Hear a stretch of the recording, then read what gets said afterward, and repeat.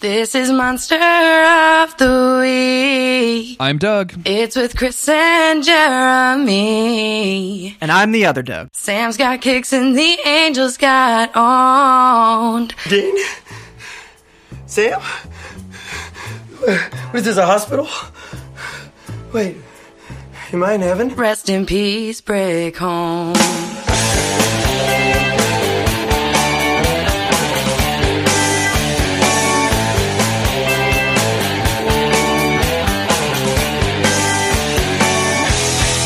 This is Monster of the Week, the creepy but necessary podcast, where Doug and I are covering every single episode of the TV show Supernatural, one by one. It used to be 3 by 1, and then 2 by 1. Now we're down to 1 by 1. And Chris, this is the first time we've recorded since the Supernatural community got some bad news. Yeah, man. It's super weird to realize that Supernatural now has an ending on the horizon. Yeah, season 15 will be the last season of Supernatural, and I really do hope that. I've seen some people say that like they want to see a Supernatural movie. I'm not sure that I'd be really on board with that. Like, I don't know how that would work too well. Like, Supernatural really excels in its kind of long, lingering plot lines. As much as I complain that the season shouldn't be 22 episodes, I don't know necessarily that I want the kind of like season arc crammed into a 120-minute movie. So I'm not sure that, but I kind of hope that CW, that Carl Ward, the guy that runs CW, I don't know if you knew that or not, Carl Ward, I hope he kind of keeps the Supernatural like spirit alive and continues to like do something with the franchise. For sure. It's weird to weird to think about an ending.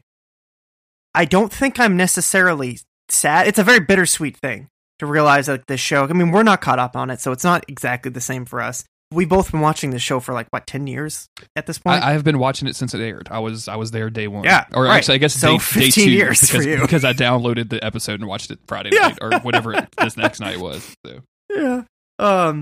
So it's weird, but at the same time, it's like I'm excited to have an ending. You know, it's not. I don't want it to end, but I don't need the things I like to go on forever. It's nice to be able to like put a pin in something. You don't want it to extend forever, because then it's just like inevitably it's going to suck, and you're never going to get any real resolution. And I'm not saying that would happen with Supernatural, but well, I think, I'm not saying that I'm happy it's over, but it's it's strange. I like endings, right? Like, I mean, Same. I don't necessarily have to have a good ending. Like, I was a Stephen King fan for many, many years. I still am, and like most of his endings are garbage. So like, you don't have to have a good ending to enjoy a story. But I'm very excited for the crew and the writers and the actors to be able to craft an ending to the series, because I think that's important. Like, regardless of whether or not it ends up amazing and epic or terrible and bad and the fans hate it or whatever it is, like the opportunity to actually be able to say, okay, this is the ending, like get after it, I think is rare in the entertainment business, where you look at movies that almost always end with cliffhangers nowadays, or some sort of post-credit sequence or something. Like TV shows, I watched the stupid X-Men show called The Gifted. It had 2 seasons. It's more than likely getting canceled because of all this Disney bullshit. And the end of the second season is a huge cliffhanger and like opens up like the potential for this great stuff that will never ever be done. So yay, good for that. Yeah. So to me, like that, the idea of like the writers being able to come up with an ending for these boys, I think is very, very exciting. Yeah, and I can't wait to find out what it is. Chris, I didn't prepare you for this, but give me your 3 to 5 minutes on how you think Supernatural should end. Keeping in mind that we're in season 9 and we haven't watched anything past season 9. What's your ideal situation with the boys at the end of season 15? I can't say that I want them to die. Of course, I want the show to have a happy ending. I just don't think it will.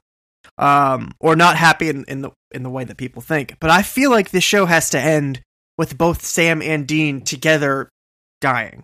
Not that I want them to be like, we're going to sacrifice ourselves to save the world, but it sort of feels like that's all that's left for them. Not one sacrificing themselves for the other, but both together saying, we are going to do this together. We're going to stop the bad thing. But I don't know. I don't know where they're at. So I don't know if it's just like, yeah, maybe they'll just finally be chill. Maybe they'll stop all the monsters from existing. Yeah. Or maybe they'll close the gates of hell. Whatever happened to that? Yeah. Or maybe like one will become God and one will become the devil. I don't fucking know. Anything could happen. Well, anything could happen. But I feel, I agree. I feel like it'd be weird for them to make it out alive. But like, ideally, I'd love for them to just like retire from hunting and have it be cool. But it's not gonna happen. I don't like. I'm with you. Like, I don't think that. Have you ever seen the ending of 6 Feet Under, the HBO show? No. Okay. So that show did a really clever ending sequence that like I will tear up about just thinking. Just like even mentioning it, I'm like, whoa, I gotta calm down, Jeremy. But they did this thing where they kind of projected into the future and they showed you the characters, and I'm going to be light on spoilers for this 10-year-old TV show at this point, but they showed you the various characters at various stages in their lives after the moment that the show ended. So you get this story that completes, and then you have an idea of the rest of these characters' lives. And I would like to see something like that. Like I'm not talking about necessarily like an epilogue. Like we've joked before that like, you know, Dean with the kid and his name is Bobby Joe Winchester or whatever. Yeah. He's Harry Potter on the platform. Exactly. Like I don't necessarily want that, but I'd love to see, and not only that, but like to see the trials and tribulations that they go through after whatever the events of season 15 are. But I kind of think that the writers are not going to be able to resist killing one of them because it's the end. Mm-hmm. But I also don't think that they will corrupt either one of these boys. Like I feel like if either one of them or both of them die, it's going to be in the service of something unconditionally good and permanent. And then if whoever survives is going to be content enough to know that they can't bring that other one back. Like they've got to close that. I think at the end of the series, like if they leave it with any kind of like, well, maybe, I'll be like super pissed. Like I want them to tie the knot, put a bow on it, and then set us up for the Wayward Sisters so we can get out of here. We can do it. Yeah, I could. And what you were saying about like getting, you know, a flash forward, being able to see different things in the future. I think that's something that we could potentially have and have it work thematically because it's something that we've been with for 15 years. So it's not like we're just like randomly showing 15 years in the future. It's like, well, no, we've been with them this long. So in some respects, like we deserve to get to see them all the way to the end. Even exactly. If it's like them in old people makeup, you know, like, and that's what, I'm that's literally what 6 Feet Under did, right? Like they did some really clever things with that of like implying, like one character, like looking at something that was reminding her about the way that another character either died or didn't die or whatever. Like they could do clever things with that, I think, to give you a sense of satisfaction and more importantly a sense of closure. I don't think that they'll do that though, because I have a sneaking suspicion that they want to continue to do something with the Supernatural franchise, and that they'll and if they do something as concrete as a flash forward, like they won't be able to play with anything in the future. So right. I want them to drive the fucking Impala into hell while listening to AC/DC. Oh yeah, I'm into that. Okay, bring it back. Sam on the hood, Castiel on the passenger side. Let's get it done, man. Listeners, thank you for bearing with us. I thought we needed to talk a little bit about that before we get into the main part of the episode. And before we do that, quick thank you to everybody at patreon.com/Monster of the Week. They contribute a couple of bucks a month and get cool stuff like episodes early, exclusive episodes from the Monster of the Weeks Presents collection, all that stuff. And also, Chris, we have a new podcast we need to talk about real quick before we actually start talking about Supernatural. Yeah, we have a new podcast. We do. It's called Thinking Face. It's available to everybody. There's no Patreon or anything like that. Obviously, hopefully people will find the show and support us on the normal Patreon, but it's a 3 times a week podcast where Chris and I are going to discuss every single individual emoji. And if that sounds insane, you should actually listen to the episodes because they're real insane. They're so weird. This is not a joke. It's not a joke. This is not a trick. Not a drill. This is real. A real thing. We're doing about anywhere from 3 to 7 minutes, so that it's not a long show. Like we're not going to talk about an emoji for 30 minutes. We're not taking deep dives on emojis. Well, in a way we are, but in some ways we are going a little too deep. We're talking about emoji for any length of time is probably too much, to be honest with you. But you can find that at thinkingface.cool. If this comes out on Thursday, so it should be on iTunes and everything. You should just be able to type in Thinking Face and go right to it. If not, the website is thinkingface.cool, and you can copy the RSS feed from there. Yeah, do you want to get into some Supernatural? Yeah, let's do it. What's been happening in season 9, Patna? Well, you know, I was hoping that you'd forget about the road so far, because I forgot about the road so far. Perfect. But let me do my best. Okay. There's not going to be any jokes. There's not going to be anything funny here. But this has been a pretty jam-packed season, because we've started with Abaddon coming back. We've started with Sam being possessed by an angel. Kevin dying. Metatron's goofing around. And Garth is MIA. So there's been a lot happening. Angels are at war. Sam and Dean have broken up. And while Sam and Castiel were teaming up to try to hunt down Gadriel in any way, shape, or form that they could, Dean, in his anger at himself and at the death of Kevin, Dean has teamed up with Crowley, and that led him to none other than Cain from Cain and Abel, like the first murderer, that fucking guy, wherein he was given the Mark of Cain, which will allow him to wield what is called the First Blade, which will give him the strength to kill Abaddon. But it's supernatural, so I think that we already know this is going to come at a pretty heavy cost to Dean. Almost definitely. I mean, like Dean was like, or Cain was like, "Hey, do you want this thing?" There's a lot of Dean just like, "Yes, give it to me. I'm not worried about the cholesterol. Be damned. Give me your mark." Yeah, exactly. So we're covering season 9. That can't be right. I have episode 2 in my notes. That's not right. It's 12. 12. That's what I did there. Okay.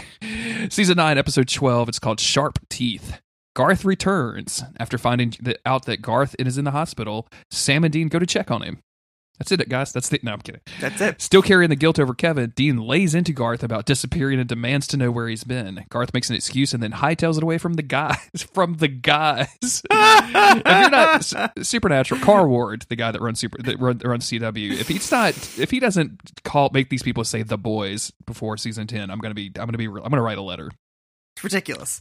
Confused as to why Garth would run for them, Sam and Dean do some investigating and are stunned by what they find. I'm not confused as to why he would run. Dean came into his hospital room and was immediately guilt tripping him. Well, and also Dean came into his hospital room and immediately wanted to stab him with an adrenaline syringe. Yeah, yeah. Dean is not a good friend to have in an emergency. I kind of like this episode. I kind of like this episode too. It's a weird one because we just had this huge lore heavy dump of an episode, and I don't mean like the episode was bad. Like I think Chris and you and I both have their problems with the presentation of some of that stuff. Right. But I think the overall content is good. Yeah, I just said this in the Discord, but for everybody else, I feel like when it comes to okay episodes, we're very critical of them, because they're almost good. But when it comes to like a bad episode, we're like, whatever, we'll just make jokes about nuts. Yeah.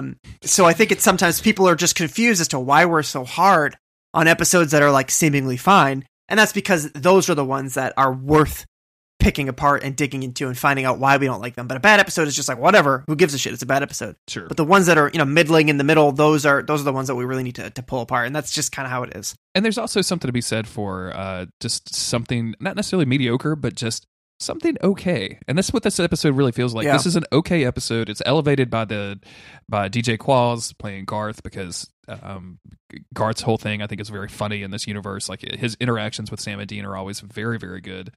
I do think some of it's pretty hammy and pretty cheesy in places, but I can't really fault it for that. Like it's kind of a dumb story, and like there's some acting at the end that I think is atrocious, but I mean, it is what it is on the tin, right? Like, I mean, it's a werewolf story with a weird religious twist to it, and I kind of just dig it on its own terms. Like, if this was a Twilight Zone episode, right? Like, you kind of be into it. Yeah.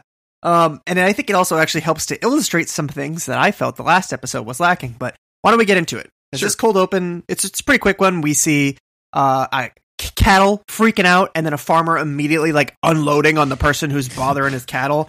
That was very alarming. On the farm, boy. Yeah. And so we see, this person being shot at, and they're running away into the woods. We don't really know what they were doing. And but then they run out to I wrote that it was a Garth-shaped individual. A Garth-shaped individual. That's accurate. So this Garth-shaped individual runs out into the street and gets hit by a car. And it turns out that it actually was Garth. So we don't know, what's going on. And then we go over to the hospital where Sam has shown up in his full FBI gear, and he's asking the front desk if he can try to see a John Doe, and describes Garth as an Ichabod Crane looking guy. And she's like, I know exactly who you mean. I'm right there with you. He does look like Ichabod Crane. You're right. And, so Sam walks into the hospital room and finds Dean there, almost ready to stab, like I mentioned, Garth with this giant needle. And of course, Dean in his denim shirt with his fucking needle out, freezes when Sam sees him. How did Dean, is Dean like Will Graham from Hannibal? Like, is he just casual, kind of not FBI, but sort of FBI? Is that what he's doing? I feel like he must have just been like, hey, I'm looking for a friend. And that was it, where Sam came from the other approach of, I'm not a family member, I'm an FBI agent. Sure. I guess both can work. I mean, Dean's handsome, so he can get away with whatever he wants. He can literally get away with anything with that mug. We obviously, Sam and Dean haven't seen each other since the end of the last episode. There's a long, uncomfortable silence over Garth's unconscious form. I kind of dig this. Like this awkward moment. It just they kind of let you live in it a little bit, and I like. Me and you talk about this a lot. Like when you're going to have brother drama, I want it done right, and having them go through this awkwardness and this weirdness, I think is really good. And yeah, this scene it's they're not angry at each other, they're not pissed, they're like, oh hi. It's like writing into your ex, like that's what this scene is. But Garth he's still unconscious, but they realize that he's handcuffed to the bed. And that's because he's being charged with killing a cow, which is weird as hell. It is weird as hell. Dean also gives Sam an out. He's like, I'm here. I'll take care of this. You don't have to be here. But of course, Sam's like, Garth is our friend. And he's disappeared. I got the whole suit on. I did the thing. I styled my hair. It takes me 45 minutes to do this. It takes me a while. Dean just wants to shoot him up with adrenaline because he says he wants answers and he wants to know why he walked out on Kevin. And walked out on them. And he's like, you got a better idea, Sam? To eject him with adrenaline. And Sam just fucking smacks Garth in the face. It's really hilarious. He just leans over and not even a backhand slap across the face. Like a pop. He hits him hard. And Garth just sits straight up and he's like, Dean, Sam, is this a hospital? Am I in heaven? And I'm like, Garth, what does your heaven look like, my dog? Please tell me you have more going on than Dean and Sam. Which is very funny. But he says that he was on a hunt, but he doesn't really remember anything else that's going on, and then he just throws up, and Sam undoes his handcuffs, and then Garth's able to run into the bathroom and throw up. So, Chris, I want to stop us right here. Mm-hmm. I feel like, and I don't care about this, right? Because the rest of this episode is what it is. But I feel like this whole scene, the reason that they find Garth, contradicts everything we're going to find out about Garth at the rest of this episode. Yes. Okay, cool. And we'll probably get into that in our wrap up. Yes. It doesn't if you think about it, where he's coming from and what we're going to find out, it doesn't make any sense whatsoever that he's in the cow field. There's no reason for him to be out there. I didn't even really think of that. Yeah. It's fine. It's just a setup so we can get our boys together, but anyway. Garth immediately starts throwing up. We do a cut and we come back and Dean and Sam are awkwardly chatting with sounds of retching coming from the bathroom, and they start catching each other up. So Sam tells Dean about the Gadriel Grace, and that Castiel fixes it, and he sees the mark on Dean's arm and asks him about that. So, I love that Dean replies. So Sam tells him that he goes, "I'm gone for 2 weeks," and you're like an episode of Teen Mom. Dean says that the mark on his arm is from Kane, and Sam goes, "The wrestler," and he's like, "No, I wish that would be great." And I'm like, "Who? That'd be fucking tight, bro." But no, I don't. Is there a popular wrestler named Kane? I'm so checked out of wrestling nowadays. I have no fucking clue. I don't know wrestling either, but I do know that Kane is a wrestler. And so I was really surprised here because Dean just tells the whole truth because he's got nothing to lose. So he's like, "Yeah, I worked with Crowley, and now I have this fucking mark on my arm." I mean, he doesn't obviously tell him everything, but he gives him the details. Sam is like, "Holy shit, you're working with Crowley," but his response is, "The devil, so I might as well just team up with that guy because he can still get me where I'm going." Because he wants to kill Abaddon. And it's at this point where they realize that the throwing up has stopped and Garth has escaped. And they chase after him out of the hospital. In the parking lot, they find a hospital gown, and they kind of just assume that there was a car there because there's no longer a car there where the hospital gown is. They notice cameras that are watching the place, so they split up. Dean's going to go get the camera footage. Sam's going to go talk to the farmer. who tells him that it wasn't just the cow that's been mutilated, it was also chickens and goats, and their organs had been removed. And this keeps happening. And it just keeps happening, so he was definitely a shoot first, ask questions later kind of mood. It's kind of strange. I don't know, like, this is a weird amount of detail for a Supernatural episode. Like, during the cold open, you see Garth, like, jump over this fence, and the farmer shoots it, and like during this scene he's like repairing his fence like real carefully, and I'm like, this is really weird. Like, what are you guys doing here? Like, who's y'all went for that extra detail? Yeah, like, I mean, like, this took effort. Like, you had to go find a fence and tear a plank off of it so you could go fix it again. Someone insisted that this scene be included. But yeah, so now I'm wondering if maybe Garth was being sent out to gather the things that they need. I don't know. I feel like, I mean, like it feels like this family could just buy that shit though, right? Like, if I wanted some organs, I could just go buy some fucking organs at the store. Like, it's not complicated. Yeah, it's a setup that doesn't really make any sense. You're absolutely right. Sam calls Dean, and Dean is looking at the camera footage, which clearly shows it's a hilarious series of photos, but clearly shows Garth freaking out in the parking lot and getting in his car. Shows the license plate number, everything.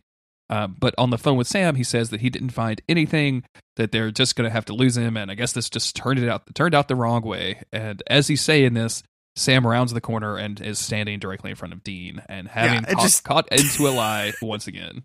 He's like, it's like almost like he already knew he was lying before it even happened. Yeah, he plucks the thing right out of Dean's hand. He's like, oh yeah, okay. What the hell? Like, I'm working this case too. Stop. So, is this just Dean trying to get rid of Sam? Like, he doesn't... Yeah, he just doesn't... It's just too awkward for him, and he doesn't want to deal with him. Which is weird. Is that what it is? Like, is this just a moment of, like, I don't know how to be around you right now, because I don't know how you are with me, and I don't know how I am with you, so I just want to exit? Because it's Sam who's mad at Dean, and not the other way around. So it's weird that, it's not weird, but it's interesting that Dean so badly, like, wants to get rid of Sam. But I think they're trying to lean into...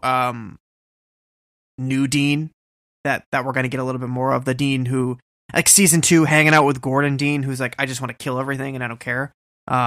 So he knows that maybe this hasn't really come to the forefront yet, but if the mark of Cain is starting to affect him, and he knows that Sam is almost like his conscience in a way with some of these things, Sam might not want to deal with things as effectively and efficiently as Dean wants to, i.e. he doesn't want to kill everything. So, this is only a small shade of that, so it's kind of hard to infer why exactly Dean wants him gone, but that's probably why. That makes good sense. I could definitely see that. They run the plates because that's what they do, right? That's just what they do. Yeah. They find out that it's registered to a girl, and they track her down to this apartment, which also doesn't make sense because I thought she was living with her mom and dad, which we're going to meet here in a few minutes. But whatever. Does not matter. So they burst into this apartment, guns out, like commando style. They catch Garth like packing up a bag, looking like he's trying to get out of town. Again, that doesn't make any sense. I'm just now realizing. If I keep saying that, like I didn't realize this during the episode. It's only during when I'm talking about it. Like, where are they running? Like, they just they live here. She lives at her mom and dad's. What is happening? Anyway, it doesn't matter. His Garth's motivations don't check out, but whatever. So yeah, They burst in, and Garth is immediately trying to calm the situation down. They clear the place, and they can't find the girl. They think something weird is going on, and then all of a sudden, out of the closet jumps a werewolf. And, oh no! Yeah. But he's like, no, Bess, don't do it. They were my friends. And yeah, it turns out Garth's dating a werewolf. And not only dating a werewolf, but he is also a werewolf. So we take a brief break, and we come back, and they're all sitting around, and Garth is introducing. He's patching Bess up. I really don't like. I'm sorry, listeners, if this is your name, but like, I'm sure nobody listening to this was born before 1942. I really hate the name Bess. That seems like a real dumb name.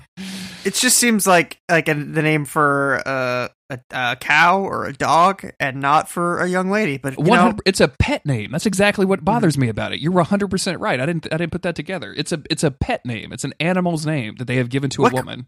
What can it be short for? Bessitha? Bestifer? Bestifer? That's actually pretty good. I might start calling you Bestifer Mosier from now on. Hey, it is what it is. He introduces Bess to Dean and Sam, saying that Dean could start a fight in an empty house, but deep inside, I love that line. He's a big old teddy bear. And that Sam is insecure for a lot of reasons, most of them right. Bless his heart. He says like a kind of nice thing about Dean, like how he's a teddy bear or whatever, but he just says that Sam is insecure and for good reason. And he just like cuts Sam's heart open and just lays it on the table. And it's like, it's right there, Bess. Don't eat it. You're a werewolf, but like, just look at it. Like, look how bad it is. Look at it. If you think this is gross, you should see his soul. Sam's like, excuse me. Excuse me. I was the one that stopped him from stabbing you with an adrenaline syringe 20 minutes ago. Motherfucker. So Garth lays out the story. He was hunting a werewolf. He got bit. He accepted his fate. He cooked his favorite meal, which I didn't write down. He watched his favorite movie, which is Rocky 3. And right as he was about to eat a silver bullet, Bess found him and saved him from killing himself. And her and her pack adopted him. And they don't hunt people. We've seen this before, Chris. We've seen this with vampires. We've seen this with Kasuni. These are monsters that aren't being monstrous. Yeah, they're just straight chilling, and they're just trying to cope, and they're just trying to survive. But of course, that being the case, Dean's going to be skeptical. Sam is willing to believe that any monster is good because if it's good, he can fuck it. Yeah, sure. I crave that sweet monster sex, but I don't want like morally monstrous sex. You know what I'm saying? Like, right. Yeah, I just want to have sex with a monster. I don't want to have sex with a sex monster, for example. I don't want a werewolf I don't want a sexual harassment werewolf to sleep with. That's not a good thing. Right. And he already did the Ruby thing, and that was, he probably felt like that was morally wrong. So he's just looking for some regular tame, werewolf. Where Dean's like, we got to take care of these guys. I just want normal missionary werewolf sex, Chris. That's all I'm looking for. Yeah, that's all I'm asking for. Isn't that so much to ask? Dean's, pulling out the gun. He's like, whoa, let's hear him out, Dean. Let's listen to what the young lady has to say. Maybe she's got a sister. She's got a sister. Garth, does she have a sister? Could you introduce me to her? Does she have a mom who's sad that her husband died? I'm just asking questions here. I'm just asking questions. These are routine, just checking all the boxes. These are hunter questions. Oh God, I just want normal, straight up missionary werewolf sex, Chris. That's all I'm looking for in my life. I don't want the werewolf to be on top. I want normal, just relaxed missionary sex with a werewolf. Yeah, that's all I really want. Bess also distinguishes between the two of them because she calls Garth bitten. And whereas she was born a werewolf, which I feel like this is the first time that we're making that kind of that we're drawing that line between the two of these kinds of werewolves. Yeah, if we spent more time with werewolf lore, I'd be into that, but I don't think it matters. Yeah, I if you're gonna give me this stuff, like really make it count for me. Like, I want to see several episodes developing some werewolf lore. You know what I'm saying? And they almost got there. Right? Why can't season 10 just be about werewolves? Absolutely. Or vampires? Like, just the one thing, like this threat is that, there's a ton of these fucking werewolves. They're everywhere, and they're tearing up this town. We gotta stop them. I know it's not saving the world, but that's a lot of werewolves, and we gotta get them. Do you remember the alphas in season 6 and how we thought that was a really good idea with a really poor execution? Give me the alpha vampire and the alpha werewolf. They were just waging a war against each other, and Dean and Sam trying to get them to talk to be at peace, and also having to execute just a ton of fucking vampires and werewolves. The werewolves and vampires just keep making more of themselves constantly. One of them gets turned halfway through the season. It's a whole thing. I mean, they already did that with Dean, but then they get cured and it's fine. There's so much drama to be had with just monsters. Do you think Werewolf Sam would just want to fuck a human, or do you think he would still want to fuck an even weirder werewolf? I think he'd go weirder. I think he'd go dragon or something. I'm ready to fuck a vampire as a werewolf. Let's do this. Yeah. He'd be fucking Rougarous and dragons and just all the weirdest shit that he can find. You guys heard anything about ghouls around here? I'm just got to make sure we take care of all the ghouls in the area. Not asking for Sam, anybody. why are you always asking about ghouls now?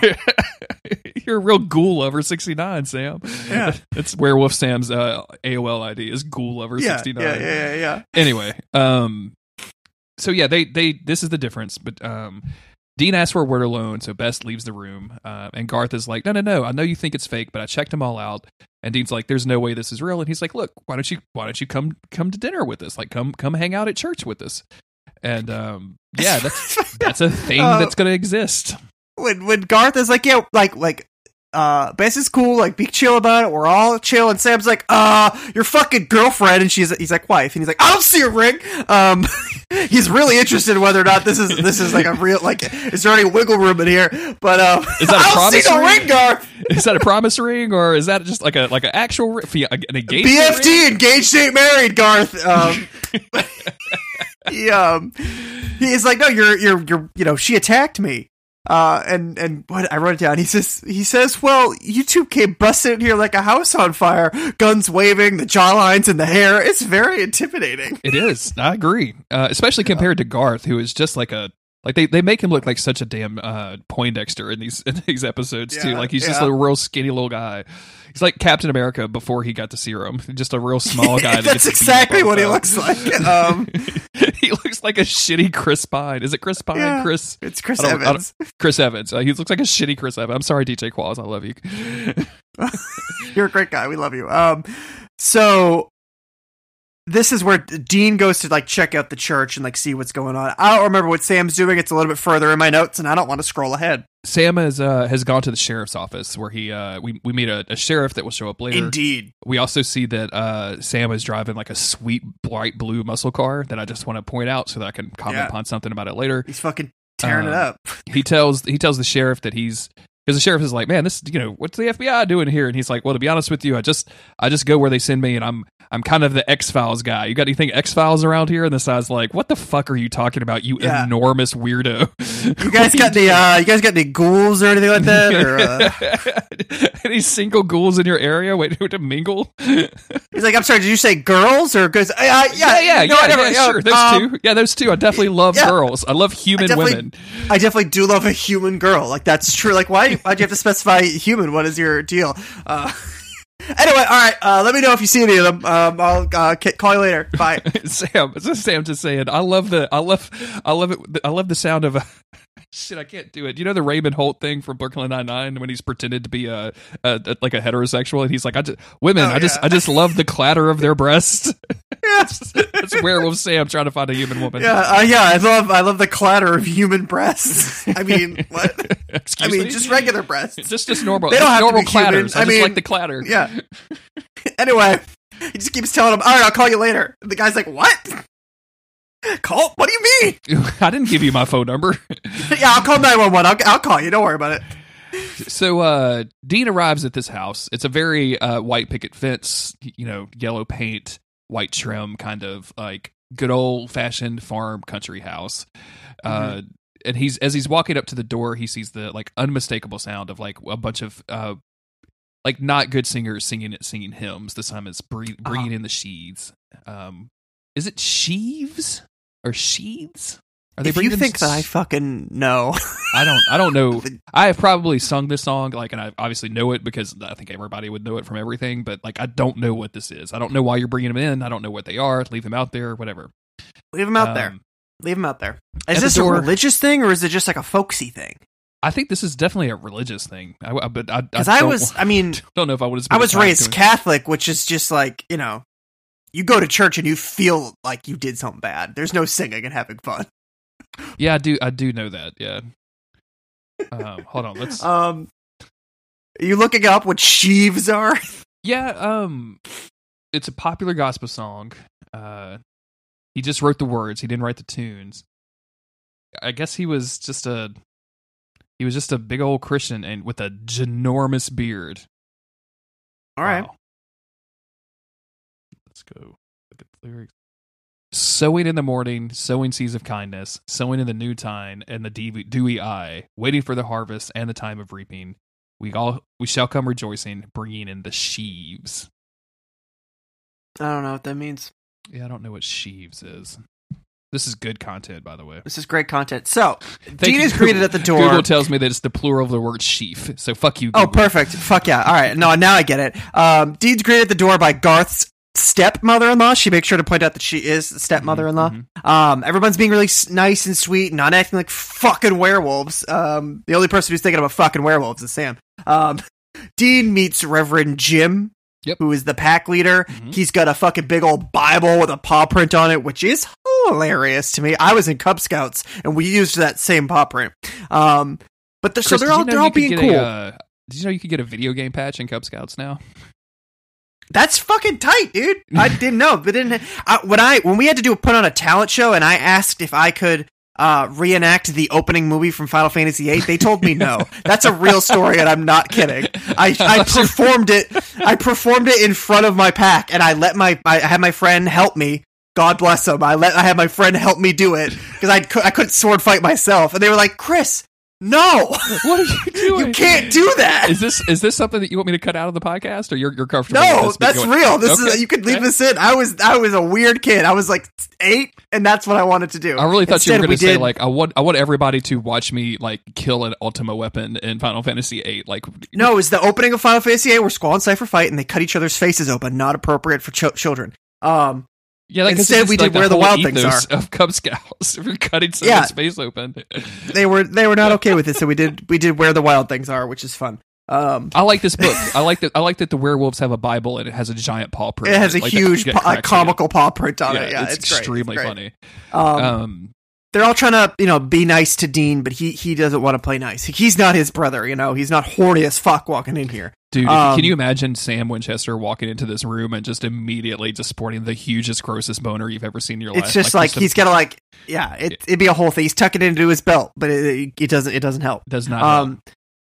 So Dean sits down to dinner with all of them, and they're all sitting there eating hearts. They gave him like a regular piece of meat. I have to say, this is extremely cheesy, and I kind of love it. Like all of these people sitting down and like eating raw, bloody meat with their hands. Yeah, they have their dinner plates and their silverware, and they're in their church clothes. But then as soon as they start to eat the hearts, they're just going in with their hands because they're wolves. Like they can't control wolves. It. Yeah, but none of them are wolfed up. Like they're all human, right? Or not. I mean, they're in their human form. I should say they're definitely not humans. But Dean's like shitty little like cooked steak just looks so weird and bad in all of this. And like Dean is looking around the room like he is the most disgusted he has been in quite some time. Which is funny because that's basically like how he eats his burgers anyway. But they're putting on quite the show there, and he just like can't keep it cool. He like has to keep being a dick. But he also notices they all wear silver bullets around their necks, which is an interesting detail. And they reveal that they don't like the term werewolf, but they prefer the word lycanthrope. And that silver bullet that they wear around their neck is to remind them that they're fragile. They're not immortal beings. They cannot push things too far because there is a thing that they can kill them out there, and they need to be reminded of that. They need to, be brought back down to the level. And we're getting a lot of info here. Yeah, and Reverend Jim tells them, like, because the way that he learned life was so precious was when a hunter killed his wife shortly after the birth of his child. That Garth and probably both Sam are now railing. And he was consumed by this idea. Yeah, suddenly Garth looks around. He's like, Bess? Excuse me? Has anyone seen Bess? Where's Bess? And then Dean looks out the window and he sees Sam's cars parked out there, and he's like, oh no. Are you ready for love? Yeah, that song's playing and the cars racking back and forth. And he's like, Garth, she's probably in the bathroom, Garth. Don't worry about it. Yeah, don't worry. She'll be right back. Silver necklace and all. But his wife was killed by a hunter, and he was consumed by this like idea of revenge, and he was talked out of it by his current wife, who came in and helped him like kind of discover a peaceful side to himself, and also helped him raise his daughter. And of course, he goes through this whole thing of like, I knew that if I gave in to revenge, I would never be able to stop. And Dean's like, yep, same, got it, yep, understand. Like, yeah, that's kind of how it goes. Season 9, dog, I get it. I get the thematic thing that you're doing here. Season 9, okay, come on, pick it up, up. Let's keep the ball rolling here, people. Notably, his new wife says that she is 4th generation werewolf, so she's a born, not a bitten. And then this is where Sam meets this. This is where Sam, he goes to talk to the cop, and he's like, "You notice any like horny, hot wolf singles in the area?" Did you say wolf singles? Is that a no? I mean, just regular singles. Son, I don't know what you're looking for, but we don't have any women that would be referred to as wolf women around here. Yeah. I can tell you that much. I don't think that's appropriate, Sam. If you want some river trash, though, I know where a good place. I know a good trailer park. Oh my God, Jeremy. So Sam questions the sheriff about any weird anything going on, more cattle deaths, more murders, anything that can be pointed to anywhere. The guy says, yeah, there's really nothing going on here. Sam's like, I'm kind of into more of the murders and X-Files stuff. Anything like that might pique my interest. And dude's like, no, dude, like we live in a super normal town where like regular people don't talk about fucking wolves, so I'm gonna have to ask you to leave. And so Sam does. Back over at the house, Dean is getting a beer out of the fridge, or really, he's just looking. He's like exploring the fridge. He's just like casing the joint when it's like it's fucking Jeffrey Dahmer's fridge. Two of Bess's cousins roll up and are basically like, "You need to get out of here!" Like they're being all intimidating, kind of giving our first. Get out of here. Maybe not everything is perfect in Werewolf Paradise. Do you think we could get Coolio to rewrite Gangster's Paradise just with words with werewolf? Like that dude would probably like take $40 in PayPal and make a rap song for me, huh? I would love that. Yeah. Patreon.com/Monster of the Week if you want me to hire Coolio to rewrite Gangster's Paradise with Werewolf Paradise lyrics instead. But and Dean is obviously like not fucking afraid of these. Like he's ready to start throwing down. And of course Garth shows up and kind of shoos them away and is like, "Why are you being such a fucking idiot?" And Dean's like, "Hey, look, none of this is fucking real. Like none of this cannot possibly exist." And Garth makes a good point, which is, it doesn't matter if it's real. I've found love and I've found a family. Like I was super doubtful at first, but this is the truth. It's been proven to me. Like I believe this and I want this to work. Like I have to believe that this will work for me. But Dean is like, dude, my brother is outside right now, foaming at the mouth, just railing your wife. Like, he's just going to town on. Like we just need to figure this shit out and get out of town, Garth. So I need you to be real with me. In the background, you just hear this, just Sam and Bess, just oof, oof. Yeah. The occasional bark of a werewolf, just slapping. Why do people listen to this podcast? I don't know, man. I'm so sorry. But Dean is mad, and he takes him to task. Takes Garth to task for he left Kevin in a lurch. He left them in a lurch. He didn't even leave a note. Garth in a rare moment of I think kind of insightful writing says, I didn't tell you because I was super embarrassed. I was a fucking werewolf, man. Like we hunt werewolves. Like I was ashamed. And then of course Dean has to tell him that Kevin is dead, and Garth asks what happens, and Dean says he needed me when I wasn't there, which is it like technically the truth? Like the truth would be more accurate if you said I convinced Sam on false pretenses to accept an angel into his body, and that angel murdered Kevin at the behest of a totally different angel named Metatron. Like I would love for him to explain this whole thing to Garth, just like lay it out for him. I guess it's just a little easier for him to just say the short version, I wasn't there. Yeah. This is all sad, but then we skip ahead to Sam and Dean chilling out, and Sam kind of wondering like, hey, these people check out, nothing weird in the town. We've run into monsters that are friendly before. Like there's no reason to go kill all of these people. And then he gets a call from our sheriff buddy, and they have found an eviscerated deer in the forest. They drive over to inspect it. Dean immediately notices that the blood is warm. And as he's noticing that, the sheriff goes full werewolf face behind him. Chris, I have a question for you. What's up?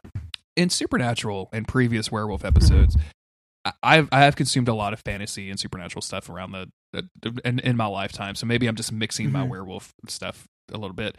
Haven't we always been the kind of werewolves in Supernatural that come out when the full moon comes out, and otherwise you're just human? Yeah, that's correct. In fact, are these old new werewolves? Is this a different breed? What's happening here? Maybe maybe because they're older. Because we had the alpha stuff in season 6 that was like the world is all topsy turvy now. So like werewolves are like they're not changing with the moon anymore. Their cycles off. But I think that was just like a temporary thing, and they don't like change when they want to scare you. They change because of the moon, and that's the problem, is that they completely can't control themselves when they're like that.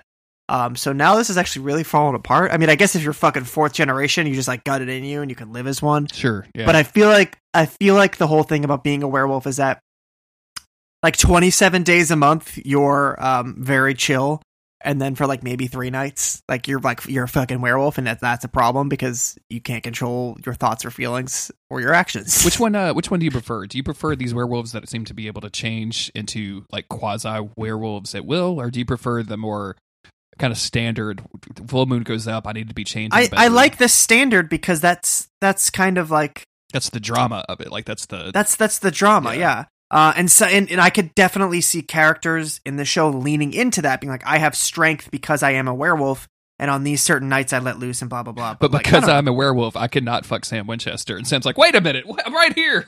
What does that mean? Yeah, whoa. So yeah, I don't know. I mean, I don't necessarily hate the idea of werewolves like, you know, having like power or anything like that, but they only turn during the full moon. That's when they're at their peak. In my own werewolf fiction, that's how I wrote them, is that they're always werewolves, but they only turn during the moon cycle or whatever. So the sheriff fangs up. They turn around. Dean just like does a perfect knife to the heart throw and kills this dude. They see the bullet necklace, and then this time they see the words Ragnarok carved into it. He wants to. Dean's like, well, let's just go kill them all, and Sam's like, yep, let's do it. I love this moment where Dean tells Sam, he's like, I need you to clean this up, go grab Garth, lock him up, and I'll go check out the church. And I'm like, so you're going to drive to a church and Sam's going to dispose of a dead body and kidnap somebody against their will? Like, this seems like an unequal division of labor, Dean. Like, I don't think that you're entitled to boss Sam around right now. Right. But I think that what's going on here is how badly Dean wants to fucking murder. Like, I think that they don't really address it on that level, because it's just sort of like they keep acting like that's how Dean wants to deal with the situation, and that's that. But like, what we slowly start to learn here is that I think there's like an impulse and a drive and a desire, like not just of, you know, I'd rather deal with it this way, but this is just what I want to do. I want to kill right now. And I think we brushed over another part where he asked Sam to like leave. He's like, "Oh yeah, nothing's here. You can probably leave." And that's when the sheriff called. Because he wants to let loose a little bit. I think he got that feeling in his bones, and I think that if Sam had left before the sheriff called, that Dean would have gone back and tried to kill all those werewolves. Yep, I also agree, and you're right that they are hinting at this stuff. Like, I think they're building this up to for an idea of like Dean now possessed with the murder mark, to have be kind of losing control a little bit. Dean breaks into the church. Sam goes to look for Garth. Dean finds the werewolf Bible.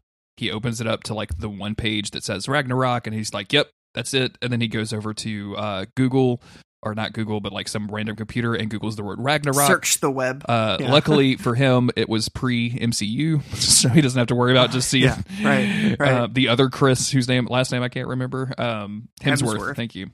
So he Googles Ragnarok and finds out some information. Sam calls him and tells him that Garth and Bess are missing.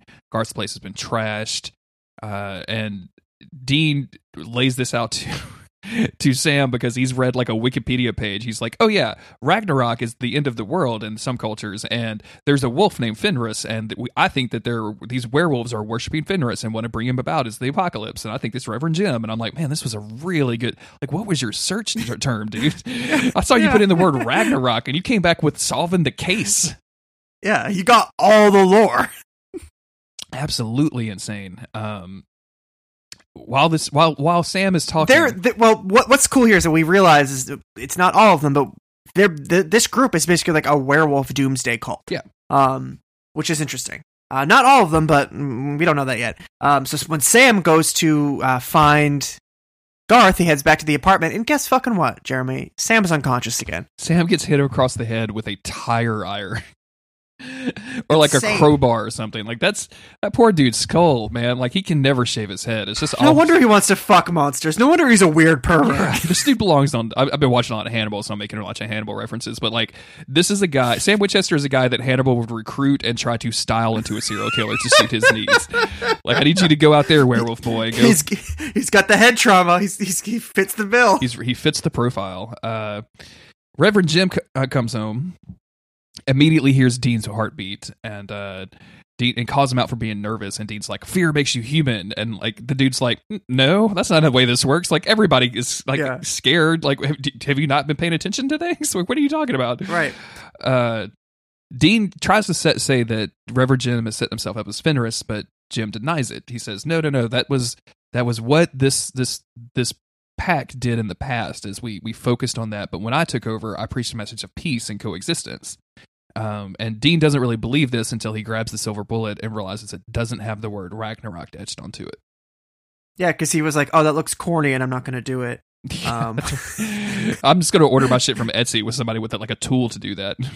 Yeah. So, regardless of what I believe, that you're not getting any answers off of my necklace. No. But that's confirmation enough for Dean that, okay, this guy is actually telling the truth. So Jim here, he truly believes that the Maw is what they call them, is dead and over. But Dean is like, no, the sheriff tried to kill me, and now Garth and Bess are missing. So like, that's not true. Clearly something's going on here.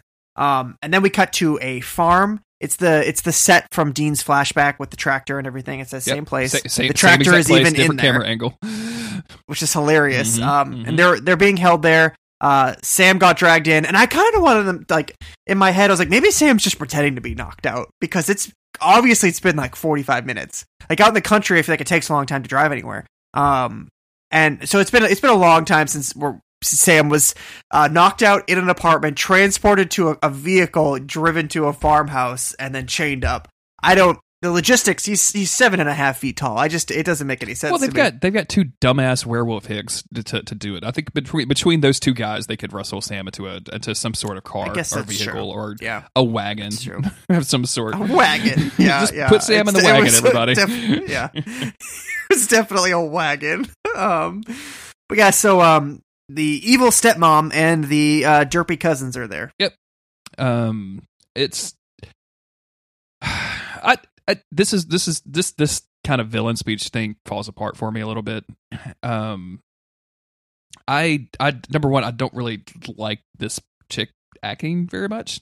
I feel like she's a little over the top. I feel like her motivations are just, I don't know, man. I just this doesn't click with me. Like none of this stuff in this scene. The only cool part is when she is going to shoot her stepdaughter, and her stepdaughter screaming, and Sam reaches out and just literally proves that he is Big Kick Sam IRL, which I'm very excited about. It will probably be the gift for this podcast release episode. It's good shit. Yeah, it's good shit. But she basically says, like, her brother was killed, and her husband told her to be patient, and that he wanted werewolves to coexist. But then eventually she was like, no, my dad taught me that we should kill all men, so I want to do that instead. Yeah, it's just the motivation is weak because, like, obviously revenge is like a strong motivating factor, and pursuing it only leads to bad things. I guess they're reinforcing that theme. But like, you got like a pretty sweet gig, lady. Like, maybe you should just fucking chill. Yeah, I don't. And this is the problem. So like we had the issue with the first part of the episode, which is, why is Garth running around in a field trying to collect organs? Like, you guys have a pack set up. This would obviously fuck up your pack situation. Like, you have a sheriff in the town that would, like, why don't you just have your own farm and just take the organs that you need? Like, if this is what you're going to do, why is Garth acting like an asshole when he has this different stuff? And then she has been this woman's mother or stepmother for like 15 years or something, and lives with this family. Like, when were you going to? And there is some idea of a setup. Like, she's going to try to convince the pack that Sam and Dean came along and killed Garth and Bess, and that they should get revenge on all hunters, and that's how she's going to turn the pack back to her dad's belief, who was the reverend of the pack before this. But I don't know. It just kind of falls pretty cold on me, to be honest with you. Like, I just kind of don't care. The things I like about this episode aren't really tied to what the werewolves are up to, I guess. I do like this Dean situation though, because Dean is outsmarting some werewolf noses, and which I like a lot. So yeah, I like this too. He baits one of the werewolf cousins out, and I don't know if we've mentioned it. The werewolf cousins all have, like, and all of the family has ridiculous hick accents. Like, they say they're from Nebraska, but they talk like they're from, like, South Mississippi almost. Like, well, Bessa, what are you doing? Like, that kind of bullshit. Yeah. But Dean puts his jacket on a post and leads the werewolf there via his scent, and then comes out of the bushes behind him to kill him, which is pretty fucking dope. Yeah, and then he some wears pretty good stealth shit. And he wears the cousin's coat into the barn so that the mama werewolf doesn't catch on to what's going on, which is also pretty cool. Absolutely wild. This guy's fucking tripping. It's great. Honestly, that's a cool move. He busts in and they fight. That's what happens here. They fight as usual. Yeah, so Sam has been trying to get loose. He hasn't really been able to do that. He was able to perform one effective kick, which is pretty good for an episode, I would imagine. This whole time that like this chick is threatening Bess, Garth is starting to wolf out, and she's also beating the shit out of Garth, so he looks all bloodied and whatnot. When Dean arrives, the gun has been kicked out of her hand by Big Kick Sam, and Dean's gun gets knocked down too. I guess the other cousin attacked him is what happens, and so he loses his gun. Yeah. So they both do like the gun dive, like from Max Payne, and try to shoot each other at the same time. But of course, because Dean is an actual hunter and not just a stepmom at werewolf, he actually makes the shot and kills this woman. Yeah. And that's that. That it's just the next day. And everyone's like worn out. Yeah, it's just like that's just it. It's just the next day. Garth and Dean are talking about how they let Kevin down, and Garth wants to get back into hunting with him, and he wants to make it right. Like it goes from like they shot her in the heart to it's the next day. It's so quick.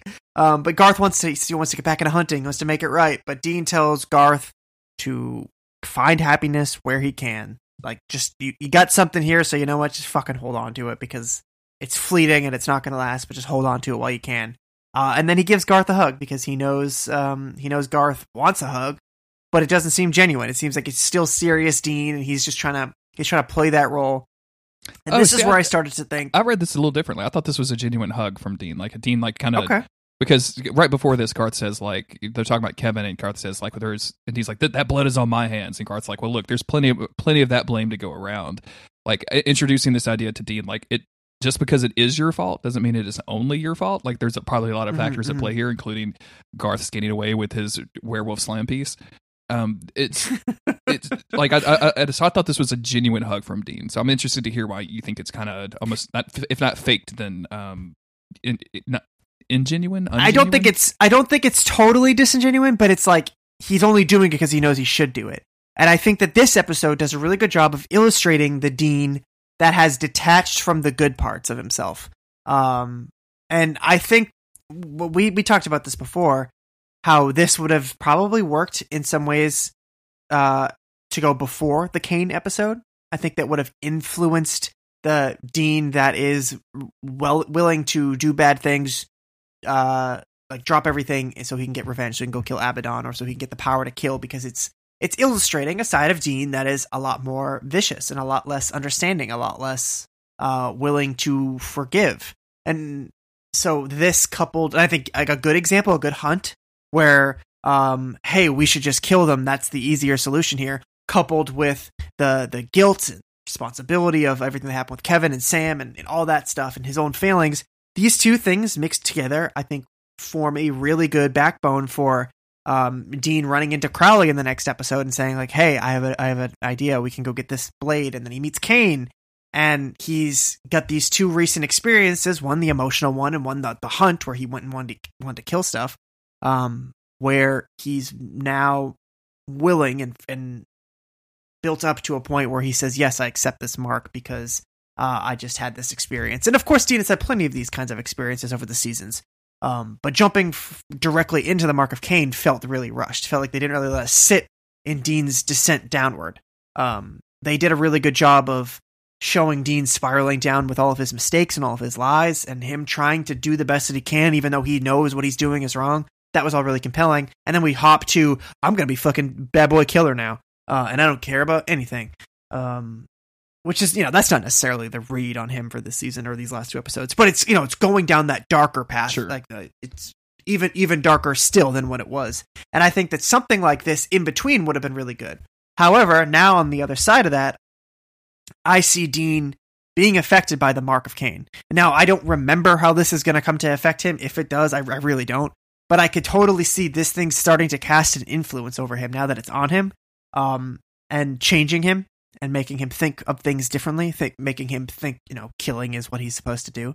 And that is why I see when he gives the hug to Garth, that while it's not entirely fake, it's forced. Like Dean's making himself do it because he feels like he should.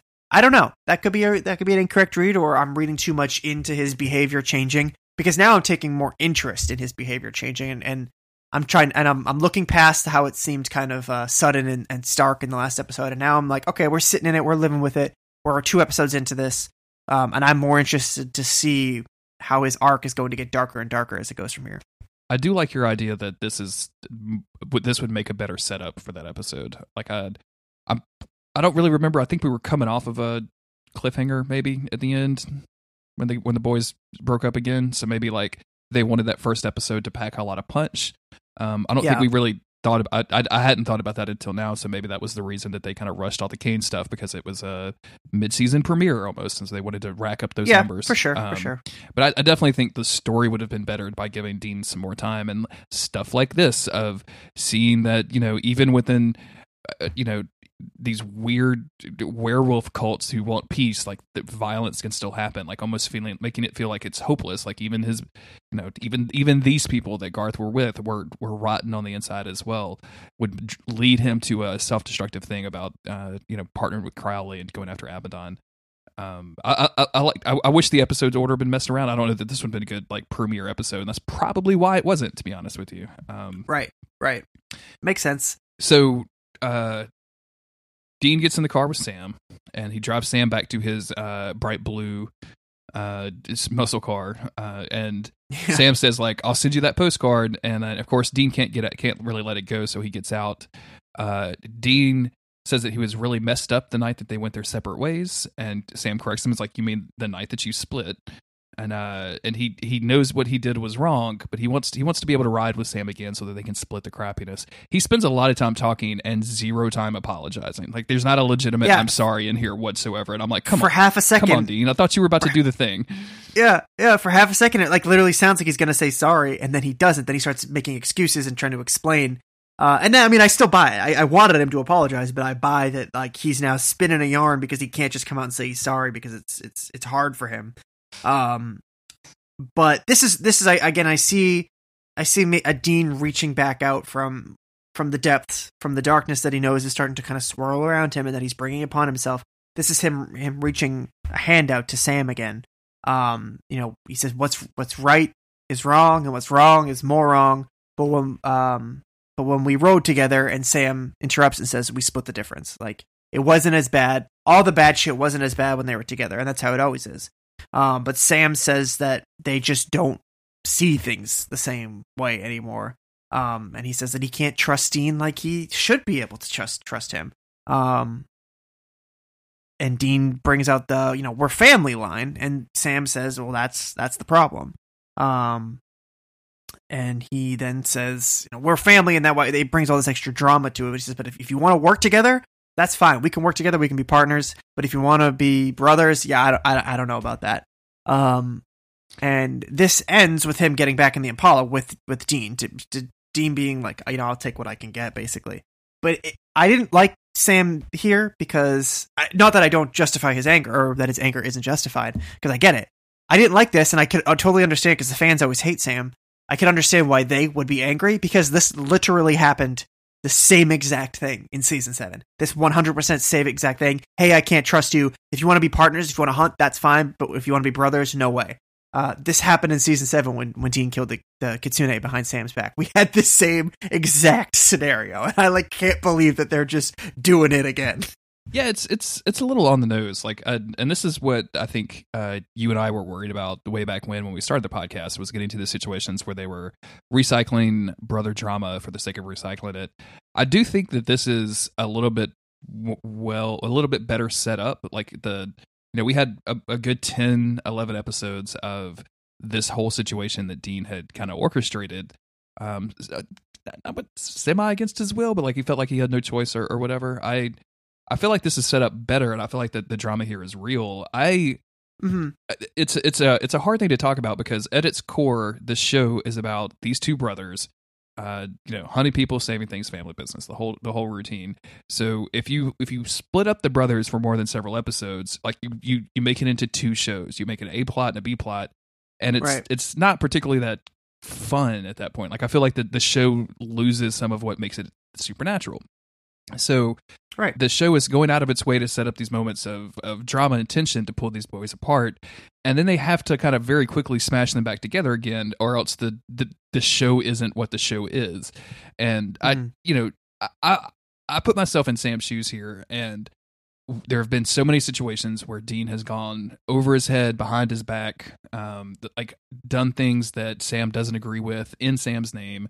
There's been so many times that Dean has gone off on his own, or gone against Sam's better judgment, or not asked for Sam's judgment, or whatever it is, that even in a situation where you wanted a hunting partner, I don't know that I could choose Dean. At this point in my life, you have fucked me over so many times, my man.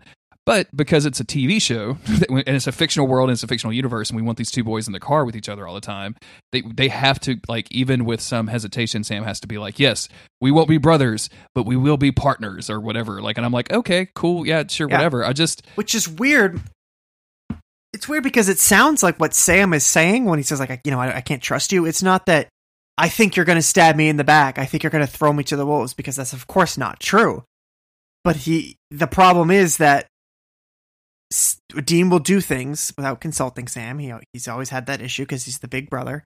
But I think that Sam saying I can't trust you is I can't trust your judgment, because you're going to make a call that I'm not cool with. You're going to say it's worth it to have me possessed by an angel to save my life. You're going to say it's worth it to kill all these vampires all these werewolves, rather than, hearing out what Garth has to say or whatever. I think that Sam is concerned about the types of decisions that Dean is making, which of course that's what you're saying. I'm not whatever. Mm-hmm. But Dean is now making choices that Sam is like, holy shit, dude! I can't trust that you're going to make the right decision, because you keep doing these things that I disagree with and that I don't like. So it's not like he thinks Dean's going to stab him in the back, but he's going to keep making wacky choices that Sam just can't be cool with. Exactly. So it's like, why would you even want to be partners? Why would you want to hang out with this guy? He's a really good hunter. Don't get me wrong. He has extremely good instincts. He saves your life countless times, but he fucks you over at every turn. If I had a car that if I had a car that got great gas mileage, that never needed an oil change, and that occasionally punched me in the dick while I was driving 75 miles an hour, I wouldn't drive the car. I don't want to get dick punched on the interstate. You know what I'm saying? Right. You don't need that. Yeah. And Dean is the dick punch of brothers at this point, because of all of this bullshit that he's doing. Yeah. And I don't know how they're going to untangle this or build the trust back. So it's because Dean's going further away. He's getting further away from what's right and what's justified, because, as we said before, as much as he was wrong for making this choice for Sam and having him possessed by the angel, it was out of desperation, and it was out of love at the end of the day. Selfish, codependent, but it was still out of love for his brother. He didn't want him to die. He couldn't say goodbye to him. The same road they've been down before. So he just wanted to save him that time. But now we're going to get further from that. And is he going to be making these choices that are just bad for everybody? We don't know what's going to happen yet. So eventually they decide that they are going to be partners again. Dean agrees to, Sam's terms and conditions or whatever. And this is probably my not favorite part of the episode, but it's one of the best little details in this episode that I love so much.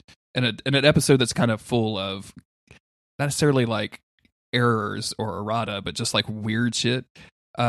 Sam just gets in the Impala and they drive off, and they leave this beautiful bright blue muscle car just sitting in the parking lot in bumfuck Nebraska. It's a town full of werewolves, and I'm like, where did you take it back to the bunker? At least you guys have a garage.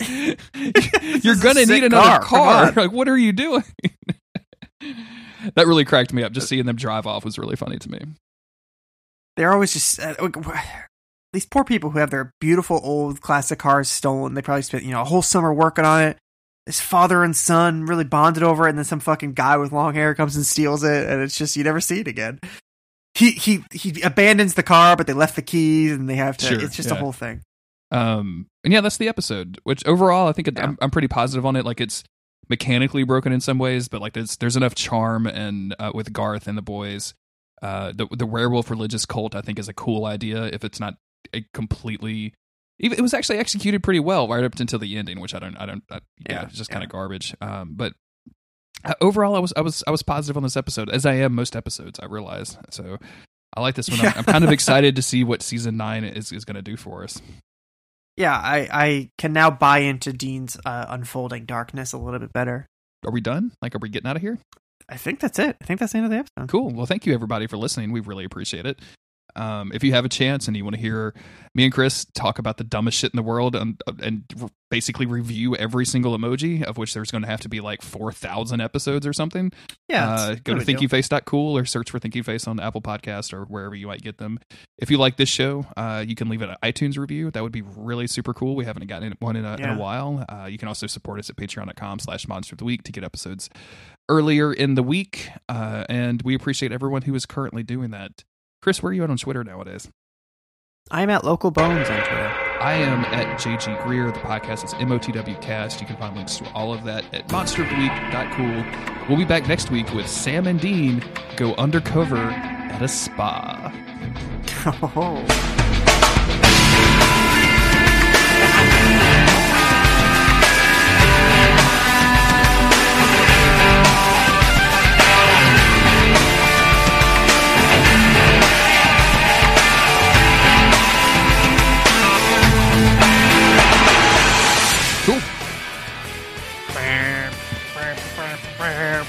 Is that what our music sounds like? Yep.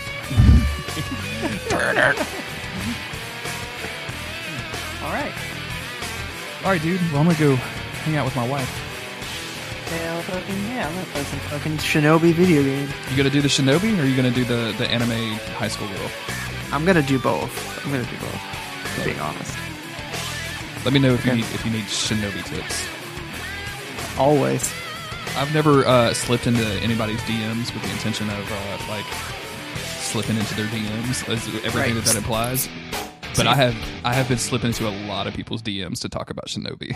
So, like, hey bud, where you at? Where you at? Let me know what you doing. What you got going on? Yeah. I was talking to somebody last night on Instagram. This kid Jake, who is he was on the final boss, and he was like banging his head against it because there's multiple phases and like multiple bosses in a row or something. I didn't really know. And I was like, man, that sounds really frustrating. Give yourself a break. Yeah, that Nick guy who was kind of like, he's really good at these games, was like, yeah, I spent like 2.5 hours attempting that. Jesus. Yeah. So bringing in the sheaves. This is going to be fun. I'm going to unlock everything that I possibly fucking can before I get to that ending and just get as strong as humanly possible and then go into it. I'm Doug. And I'm other Doug. And this is Doug. Creepy but necessary podcast about Doug. Not the Nickelodeon cartoon, just Doug. It's just about Doug. You know him, I know him. He's Doug. Hey. Hey, Doug.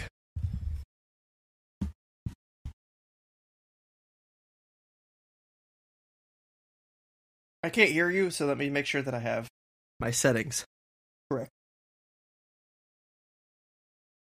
How about now? No. Hello?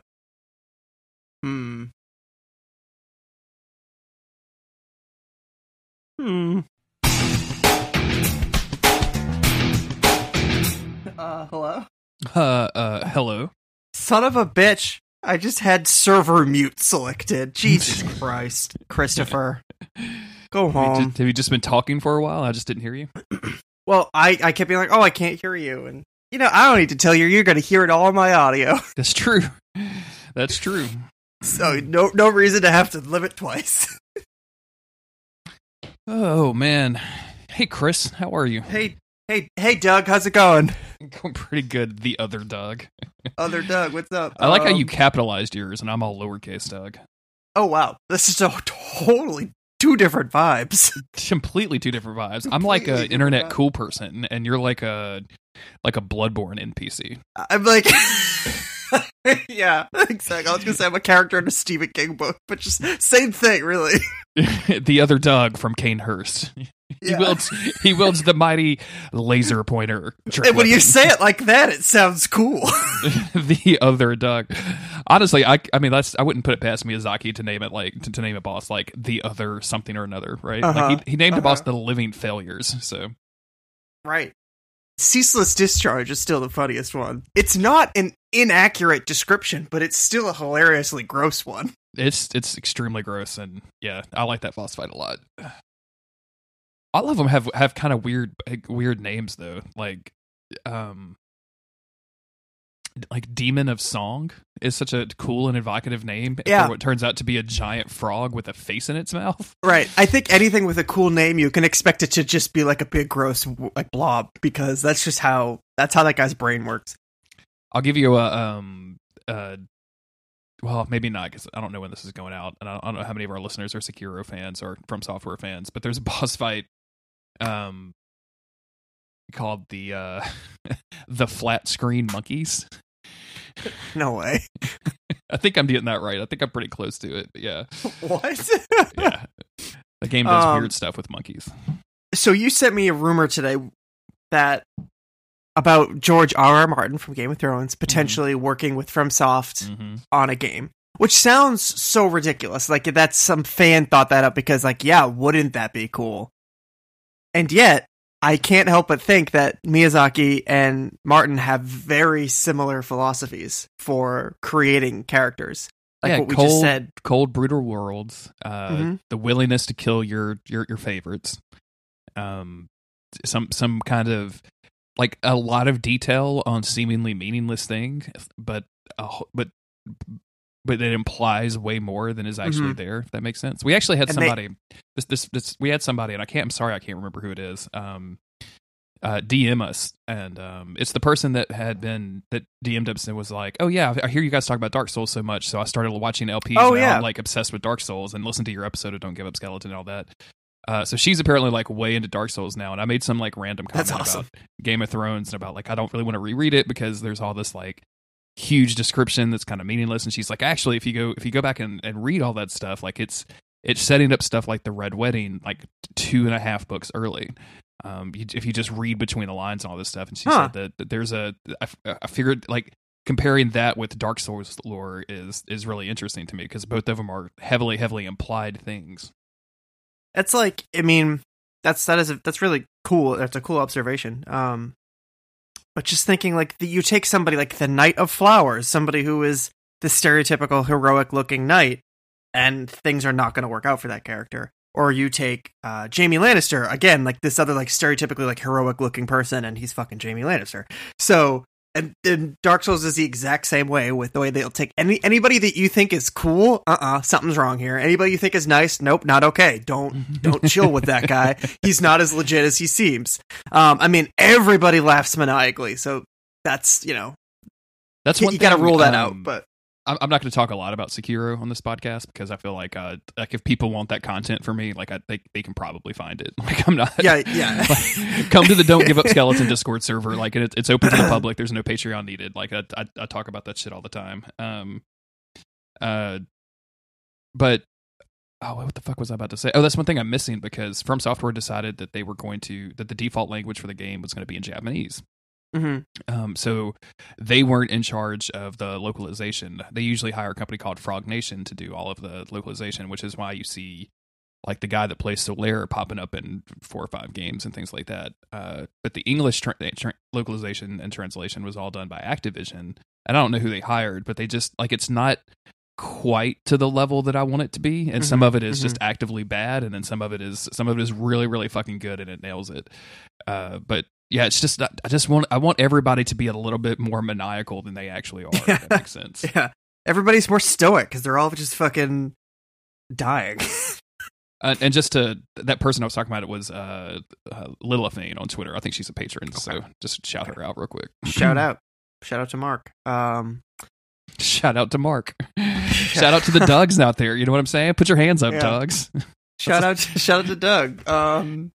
Did you ever address that with that guy? No? Yeah, I did. I was like, I don't remember what I said back to him, but I was just like, "Who's Doug?" I was like, first off, I'm extremely offended that you would call me Doug. Ever. And he wrote back and it said something to the extent of, what a horrible first impression to make. I'm totally embarrassed. Poor guy. I have no idea where Doug came from. Most likely my brain was thinking about somebody named Doug. And I'm like, yep, that should be cool. Yeah. Oh boy. It happens, I guess. Yeah, we don't need to talk about Samurai too much. Oh, I'm sorry, Shinobi. See, that's my problem. Steve told me that my problem was that I keep trying to play the game like I'm a samurai, but you gotta be a Shinobi, and those are different things. And he's right. Okay, Chris, help me out because you know me, I am not steeped in the culture of Bushido, real Bushido, samurai, Shinobi. Like, I don't really understand what any of this stuff is supposed to be or is. Like, I've got just enough knowledge from like shitty kung fu movies as a kid and the Americanization of Eastern philosophy and things like that to be completely offensive if I talk about it. From this game, I'm gathering that a Shinobi is kind of a person that is dedicated to a task or to a code, and they are willing to do anything to get there. In other words, they are not necessarily honorable in the way that they may kill people. Like, they'll be sneaky and stab you in the back as opposed to challenging you one-on-one. Am I close to that? Yeah, I think you're close. I mean, a Shinobi is basically what you would assume as like a ninja in popular culture. It's the same thing. Okay. All of that stuff, like, samurai weren't really challenging each other to these like one-on-one duels. I mean, I'm sure they were. But there was plenty of people who were just changing sides and betraying each other and stabbing each other in the back. And I mean, it was like anything.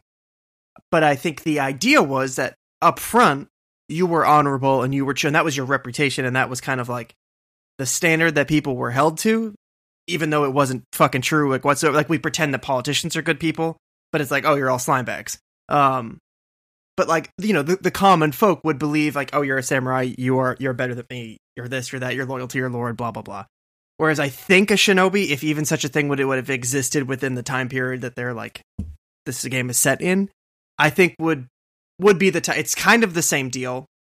At least the ideals were the same. Like, you serve your master, you serve your purpose, you do this, you do that, whatever. But I think everybody would just be like, oh, you're a sneaky little shithead, and you're gonna do underhanded things to get forward, just like you were saying. Yeah. This is obviously just the fictionalized version of history, but I think this fictionalized version, or these fictionalized ideas, are kind of almost taken as the norm now, from like the way that people look back. Just like we look at like Paul Revere's Midnight Ride as like a peak moment of American history. You know, we act like it was this brave, grand thing when really it was like some young 17-year-old girl who really made most of that ride, and it wasn't Paul Revere at all. Yeah. But nobody talks about Paul Revere getting the runs on the side of the road during that night, and he just had to kind of keep going. So, and nobody talks about how like samurai were all a bunch of dickheads, and that, like, you know, obviously Shinobi weren't as cool as fiction makes them out to be. But yeah, you get the idea. Yeah. I know that this is the first time in my life that I've been like, I am a Shinobi, and I'm real excited about it. Mm-hmm. Like, this is, I would watch like ninja films or kung fu films and things like that, and like get into them. Like, I thought they were really cool, but something about this game just has got me, and I'm like kind of like really into everything. I'm really excited to. I feel like I'm getting close to the end. I beat one major boss today and a bunch of mini bosses, and I got to what is definitely has to be the last area. But it's just I want to go back through and play it with the Japanese language and the English subtitles. I really like playing it in Japanese. Yeah. I obviously, like, I watch a lot of anime and stuff, but I almost always watch in English because I just would rather just watch it and I'll be reading. Which I used to make fun of people for saying that, like, oh, you don't watch a foreign film because you have to read subtitles, you freaking idiot. But now I'm like, oh no, for sure. Like, I'm tired and I want to look at my phone sometimes. Because I'm a bad person. I'm the same way, dude. Like, it's like, and Gary, I think was talking about this too. He's like, you know, like, I just, when people are talking like in a video game, like, I just my mind is going to check out. Like, I don't want to have to read a subtitle. And we've talked about this before on like doing stuff for Monster Weeks Presents, where it's difficult to pay attention to a show, to read subtitles, and to also make notes on a show to be able to talk about it later. So. Right. But all that said, I've been playing this game in Japanese because it just feels like it fits more. And plus, it's not dialogue heavy. You're only reading a little bit as you go. So it's no big deal. But and I like the way it all sounds. So But I'm not very far in. I bet it would be like way more of a piece to the setting and everything, because as it is right now, like there's like even Sekiro is like the dude himself is I don't know if that's a spoiler. Your dude is named Sekiro, by the way. I don't know if that's a spoiler or not. I mean, it means one-armed wolf, so yeah. So there you go. But like even like he's got that like kind of gruff, like white American kind of voice to him. I might be casting dispersions. I have no idea who the voice actor that's playing him is, but it's just a very, like, a lot of times it's just a very bland performance. So there's only a few standouts on the English side, but so it'd be interesting to go back in the Japanese stuff. I really like his voice in Japanese because he's so quiet, like this. What did the Buddha tell you? I understand. Like, he's just so reserved, and like he seems honestly really, really sad. Without sounding mopey. It's, again, you can read a lot into a language that you don't understand, or you can take whatever you want from it, because can mean a lot different things. So to me, he sounds sad, and I like that, but he doesn't sound pitiful. He just seems like a really somber person, and to me, it seems like he understands something that I don't about what's happening around him, which is interesting to me. I'm like, what is this sorrow that he's bringing with him? Like, what is going on? What does he see in this world that me as the player just can't see because I'm not a part of it? Yeah. But that being said, when you're saying like you're so into this in the way that it feels to be a shinobi, that's because this game, for as difficult as it is, that's the trick of it. Like I've been texting you my gamer rage because I just have to let it out somehow. It's extremely difficult until you start to learn, and then it becomes incredibly satisfying. And I'm still struggling a lot, but now when I run through areas where I struggled a lot with just like fighting the random mobs, the random enemies, and you can just like slice and dice, and you're dodging bullets and cutting people open, and you're like, oh my fucking god, this feels good. And it feels so like tactile and strong in a way that a lot of video games don't.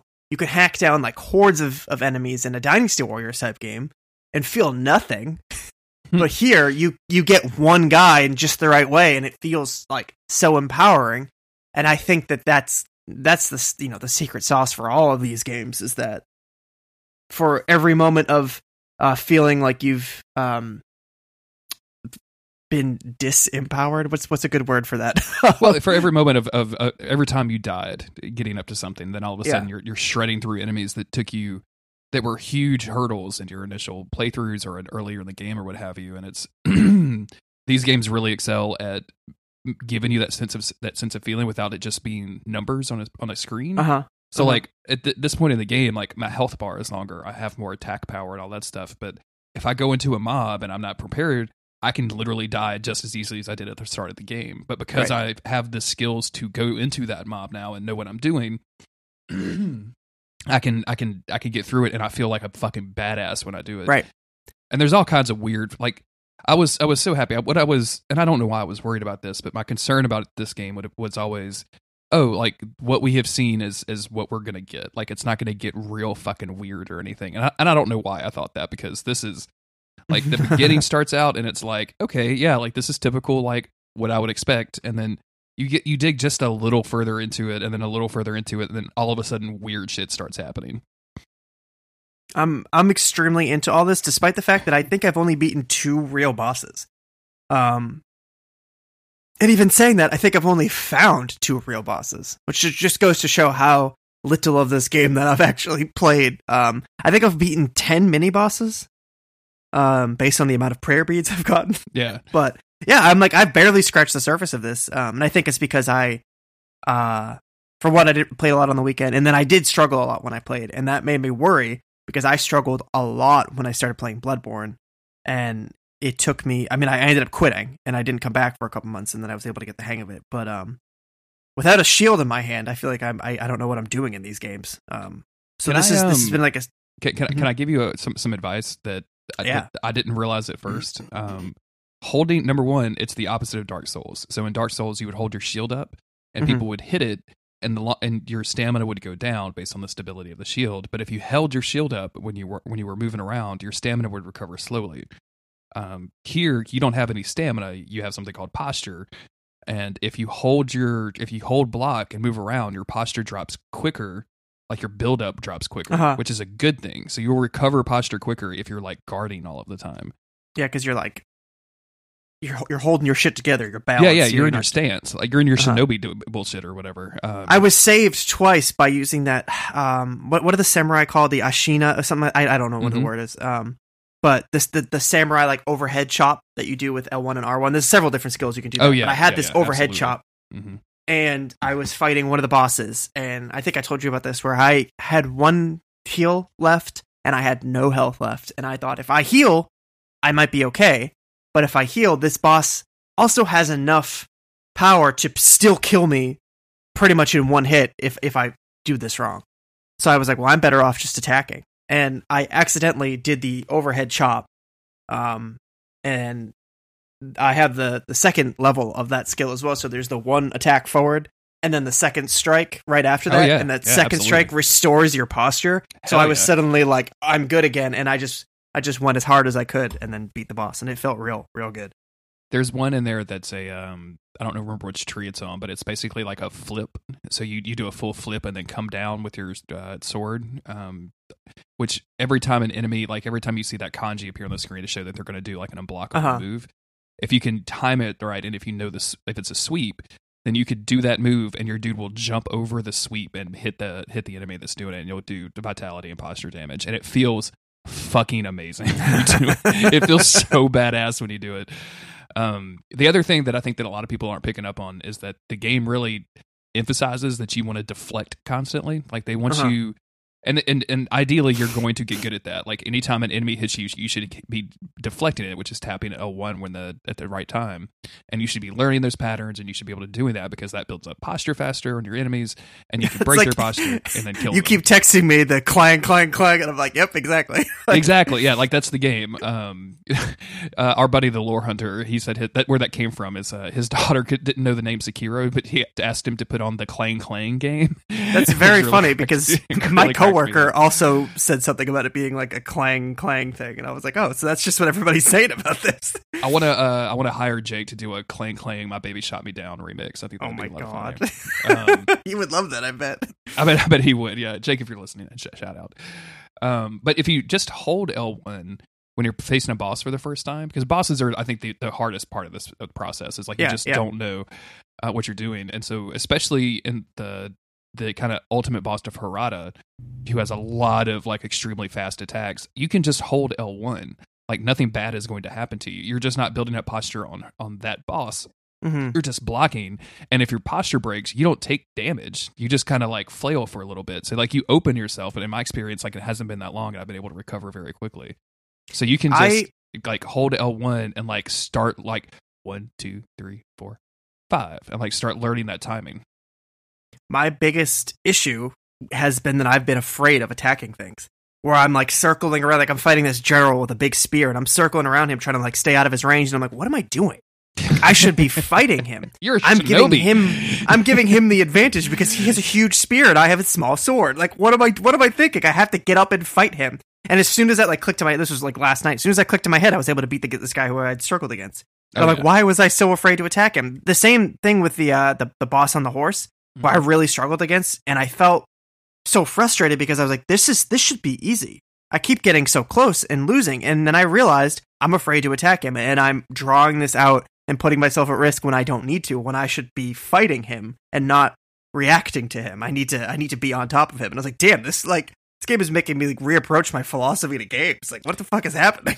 And I think that's the reason they got out there and were like, this is not in the vein of Dark Souls or Bloodborne or the stuff that we've done in the past. Like, we want you to be aggressive. We want you to be right. I mean, like the thing, it finally, I don't remember how far I was into the game. It was one of the early bosses where what I was doing was playing Dark Souls. I was like getting up and like taking a few swipes and then like backing away, letting my non-existent stamina to recover. And I'm like, wait a minute, I could just be up in their grill all the time. Like, I'm not going to get worn out because I'm a fucking shinobi.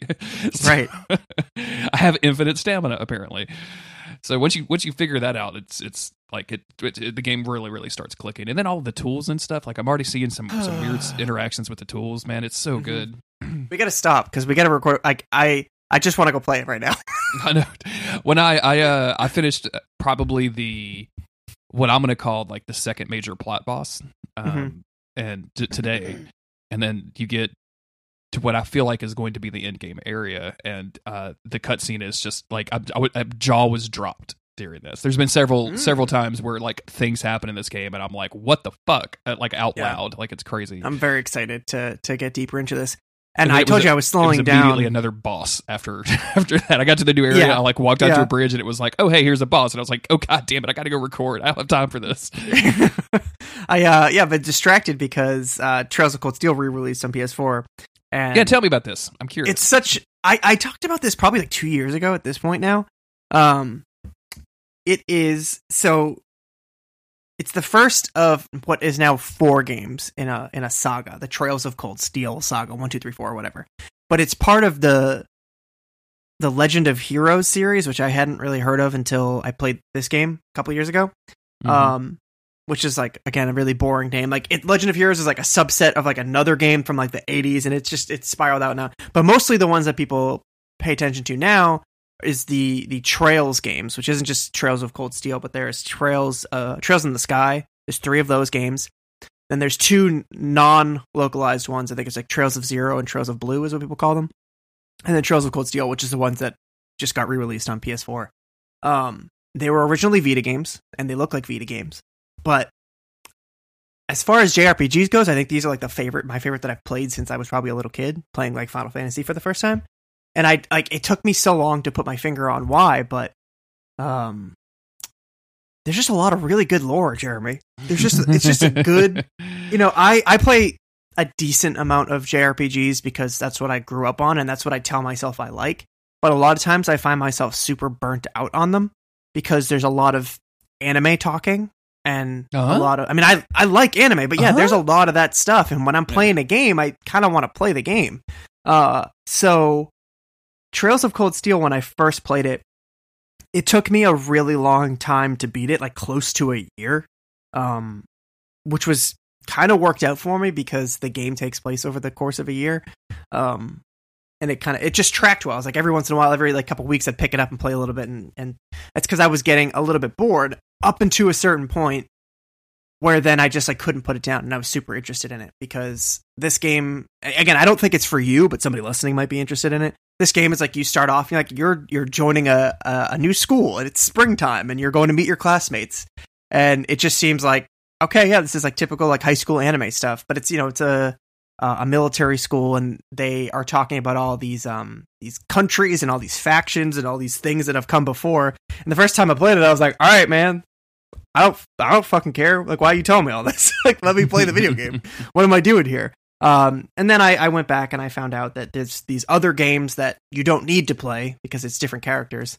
But they really fill out the world. And once I went back and played those games, I realized like, wow, they do a lot of world building that this is the kind of stuff that I ask for in other series. Like this is kind of stuff I ask for like in Supernatural or like, oh, I wish like Kingdom Hearts did this, or in this Final Fantasy game, I wish that I knew more about X, Y, or Z. But most of those games, it's like Final Fantasy, 7 and 8 aren't related. They're just 2 different games. And the Tales of series, not to be confused with Trails of, the Tales of series, again, most of those are just like one-off titles. And so you can jump in at any point, play whatever game. Same with Persona, kind of. You can just jump in and play whatever. But these games, even though Trails of Cold Steel is a new jumping off point for people, or jumping on point, I guess, not off. Since it's part of something, it's continuing a storyline and like a plot line of like the world and these wars that are happening and these factions that are rising up and all these like political figures that I realize I'm like, oh, they keep mentioning this random politician who I am bored by when I hear about it now, because why would I care?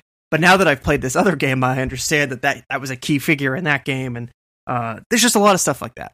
But all that aside, it's just a really good JRPG, has a really great combat system, has wonderful music, and the plot starts to like really like speed up after the first few chapters, because you're getting involved in some shit. And so people who like JRPGs, I really want them to play it because I want them to keep localizing these games. Is what's the actual gameplay? Is it just like kind of basic JRPG turn-based combat? Yeah, it's turn-based combat and upgrading all that stuff. All that stuff, yeah. The one thing that I've now found that I'm like really not frustrated by, but I'm like bamboozled by, is that when I was able to load in my save from PS3 to PS4 on the new version of it. It lets you carry over your stuff. So I was like, oh yeah, fuck yeah, I'm going to start New Game Plus. I'm going to start on Nightmare difficulty. I'm going to have a great time.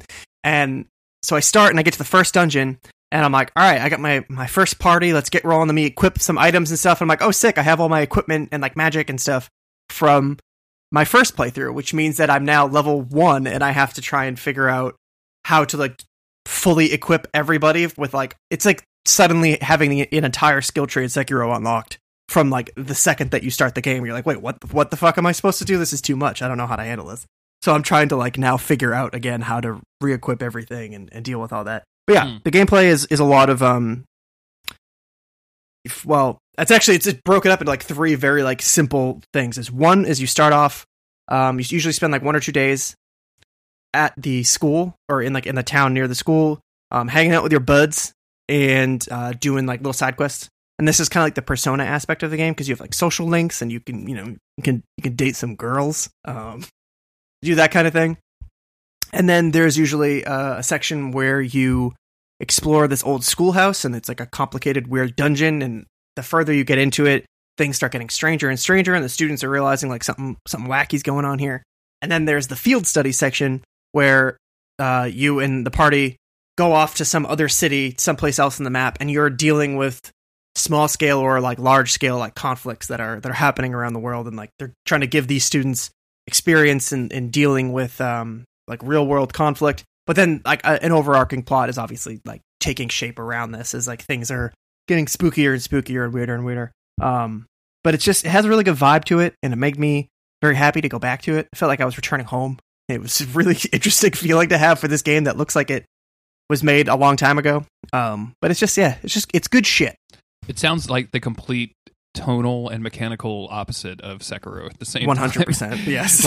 It's like it would be like playing like Mario or I don't even know, like what is the tonal opposite of Mario nowadays? Like Assassin's Creed, maybe? Maybe.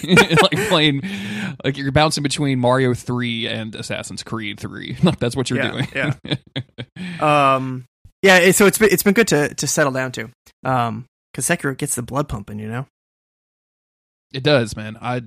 It's very rare for. I'm not much of a hand sweater. Do your hands sweat when you play video games? Not usually, but let me tell you, I've been getting some physical pains and some physical sweats playing this game. Same. Like, there's been times where I finished playing and like my hands kind of hurt, and I'm like, wait a minute. I actually had one guy, and this is like a for real conversation. I think that somebody that's not about to host a Supernatural podcast should have. But I had one guy that don't give up skeleton Discord. He's got repetitive stress syndrome, and he was like, I literally can't. Like, I've been trying this boss. I can't do this. I just it's making my hands hurt. Like, I don't know that I'm going to ever be able to play this, which is kind of a bummer because he's a huge From Software fan. And he literally like he was the person that I think was one of the most excited about this game, and that's not the only reason that he traded in the game, but he literally went and traded in the game. It was like, I'm just going to go buy something else instead. Wow, so that's rough. That sucks. Yeah. You want to do a podcast? You want to do about a second podcast? Yeah, we gave our listeners a video game podcast. We talked about 2 video games. Yeah, we should just cut this and then release it as a Monster Weeks Presents, and we'll have done the work. Yeah, why don't we just have a video game podcast at this point? Just cut the outtakes. I don't know. I'm supposed to be on a video game podcast tomorrow as well. So yeah, save it.